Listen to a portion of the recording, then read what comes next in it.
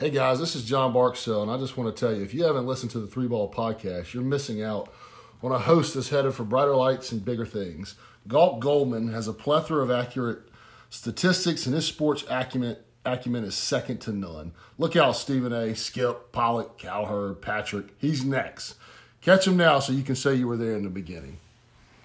Hello and welcome back to the Three Ball Podcast. Today I'm going to be doing my predictions for Game 2 and the AEW review from last night, because AEW was a little bit wild, a little bit shorter podcast today.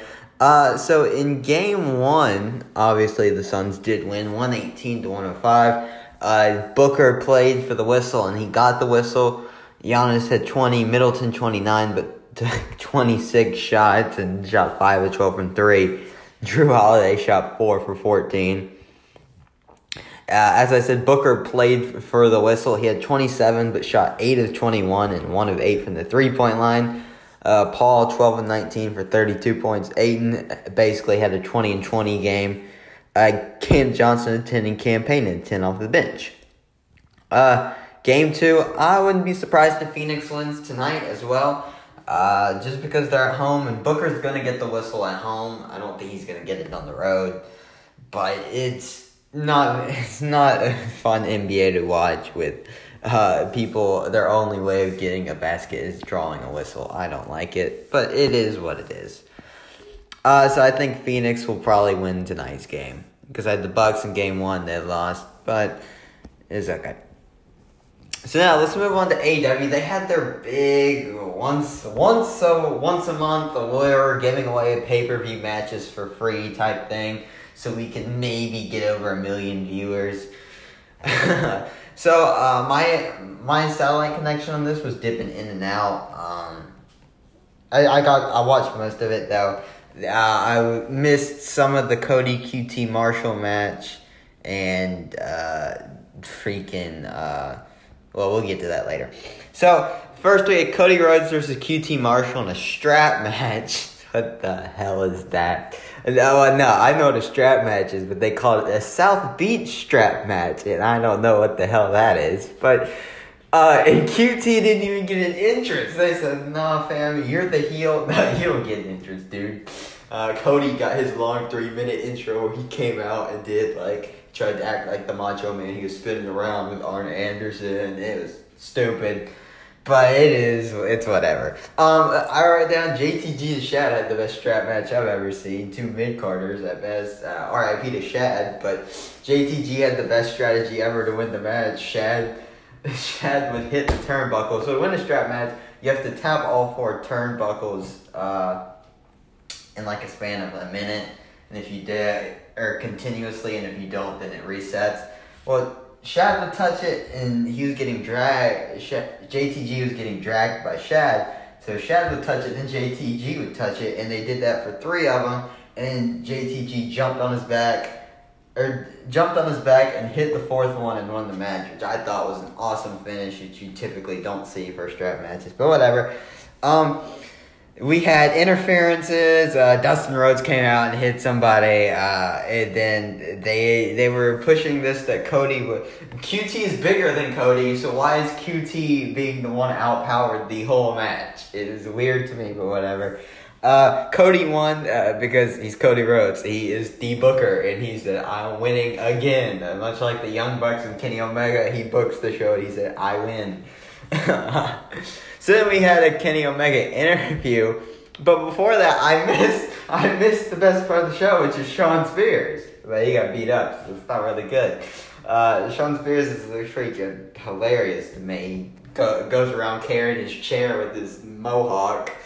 It's freaking stupid, but I love Shawn. He's funny.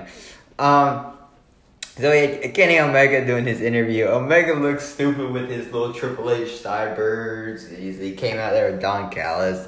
And Don Callis took the mic from Tony Schiavone 10 seconds into the interview. And they chant, you got fired at Don Callis because at Impact he got fired. But none of these fans freaking watch Impact Wrestling. Nobody in this arena knows anything about Impact. Okay, yeah. He definitely not a planted crowd chant right there. Okay, whatever. And then the Dark Order come out for some stupid ass reason, and the dude with the mask and the out of shape uncle comes out here. He comes out here with the microphone, and he looks like an out of shape uncle. And then he talks. And he says, "Hey, Hangman had a page deserves a shot at your title." And Kenny Omega said, "Hey, what's the capital of Thailand?" It's just like, what the hell are you talking about? He said, Bangkok, and then he kicked him in the nuts.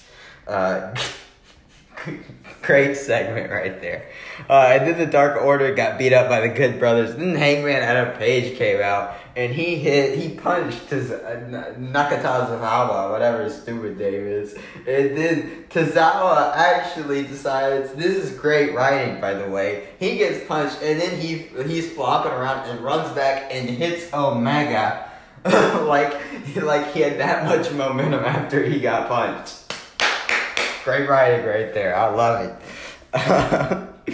And then Omega ran away. And then we had an interview with Darby Allin and Ethan Page, and Jim Ross said, "What the hell? Why do you two guys hate each other?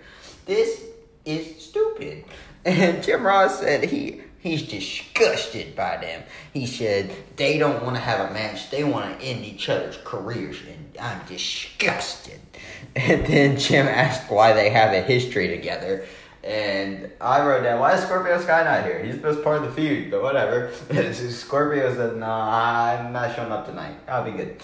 But anyways, he asked why they have a history, and it's because freaking Ethan Page been in the biz for 12 years. Darby Allin's been 2 years in the biz, and Darby Allin's already getting more attention than Ethan Page. Sorry, Impact does that to people. Ethan Page.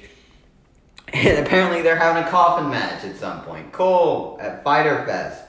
I guess that's another pay-per-view they're giving away for free. Who knows? Then we had FTR and Wardlow versus Santana and Ortiz with Jake Hager. So this is just another Inner Circle versus Pinnacle thing that I could care less about. This feud sucks. To me, the best part of the feud is Shawn Spears with a chair. It just comes out and hits people. Freaking amazing. Best part of AEW the last couple weeks. Shawn Spears with a chair. So then we had another...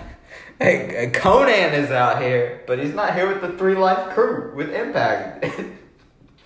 So Conan's coming out here. And I also wrote down, because they mentioned on the commentary that Shawn Spears was on the show and he got beat up by Sammy Guevara. What? Shawn had his chair. It's Sammy. He was a little man. Whatever. Santana hit 2 amigos, which means he did 2 suplexes. You do 3, it's called the 3 amigos, which Eddie Guerrero used to do. But he only hits 2, and then he follows it up with a German suplex, which I thought was cool. Ortiz wears some nice, cool red shoes. And I love how Conan is back after last week where he got spike pile drived. They just said, yeah, come back for next week. Conan got spike pile drived with all his health issues, and they said, yeah, come back the next week. Great writing there too, by the way.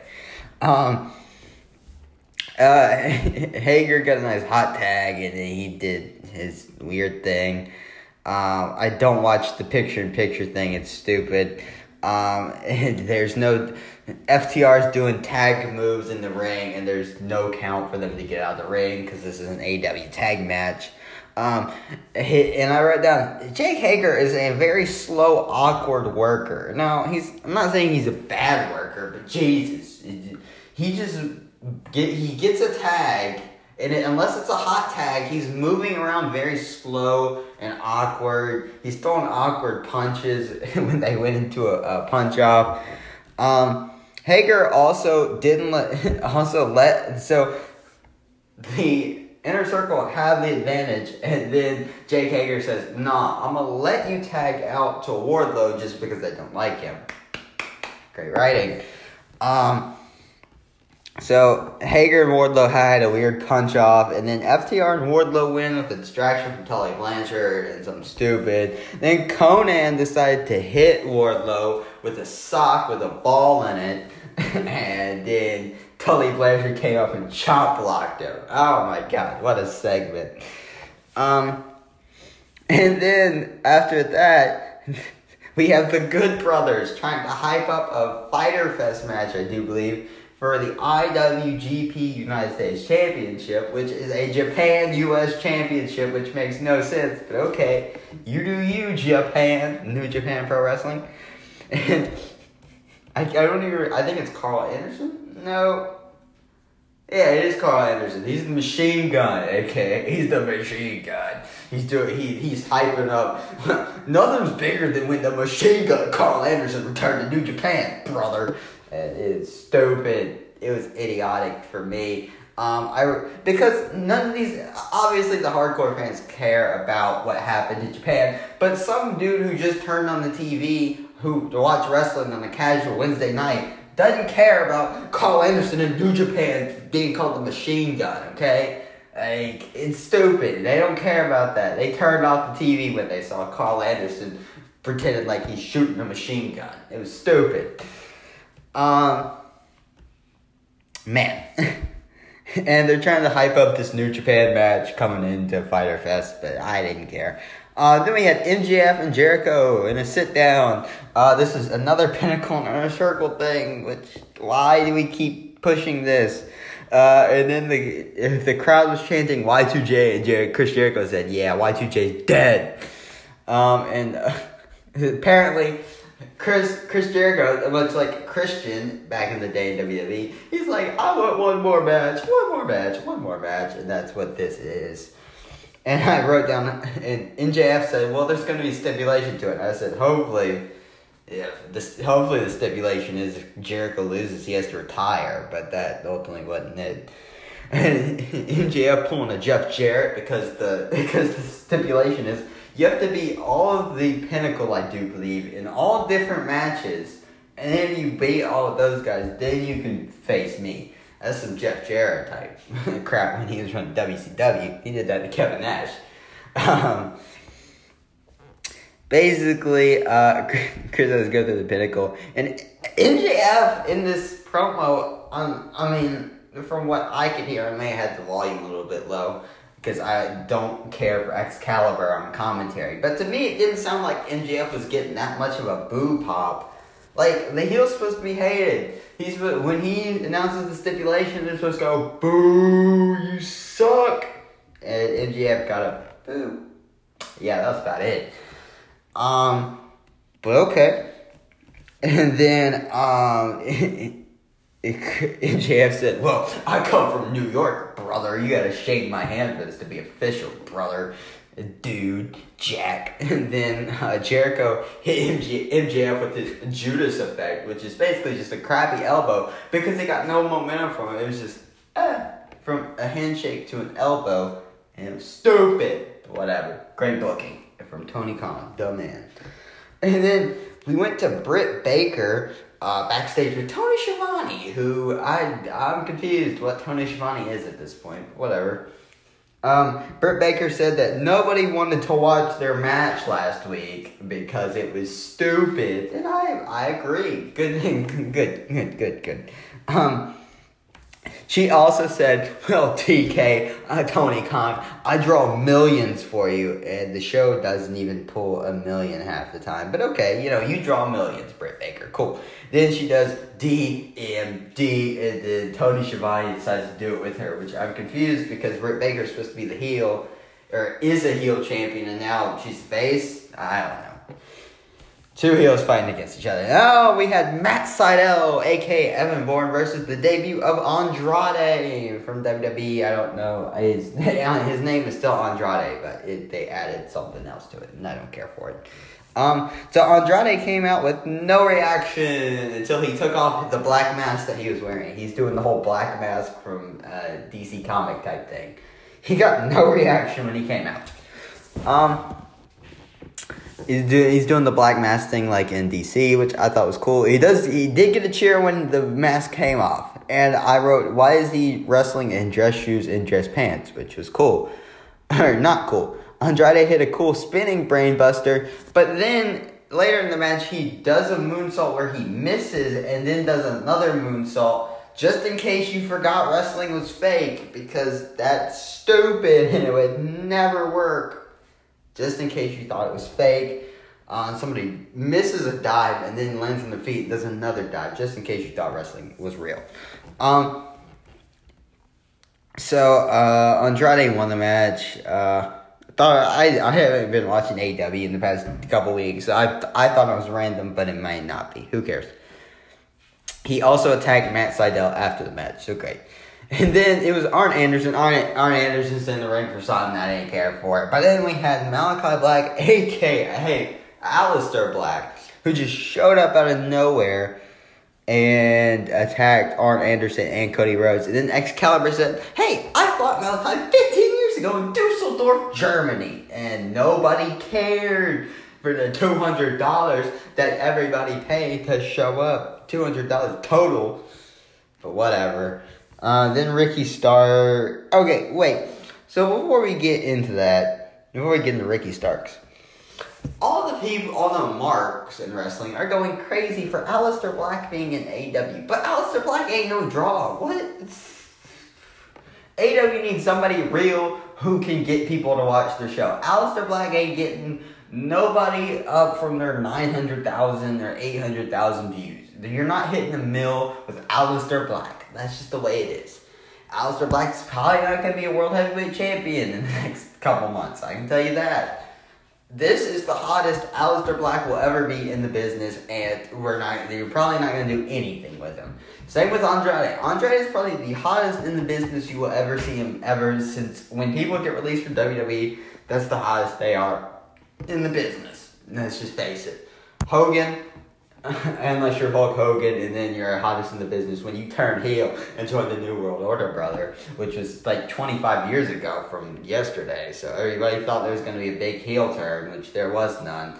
I read that. They were like, somebody's going to turn heel tonight since it's the 25-year anniversary of Hulk Hogan and the New World Order, brother. But that did not happen. What? It didn't happen. So that's great. But AEW needs somebody real that can get people to watch the damn show. Ain't nobody watching the show because, hey, you hear Aleister Black's on AEW now? Cool. They changed the channel. Oh, Pawn Stars is on? Yeah, I'll watch Pawn Stars instead of AEW. Get out of here. Now, you tell me somebody like, hey, get Rampage Jackson in here. Okay, UFC fighter Rampage Jackson. Okay, let me turn it on real quick. Conor McGregor's, okay, well, Conor McGregor's on the show. I'll watch it. Why not?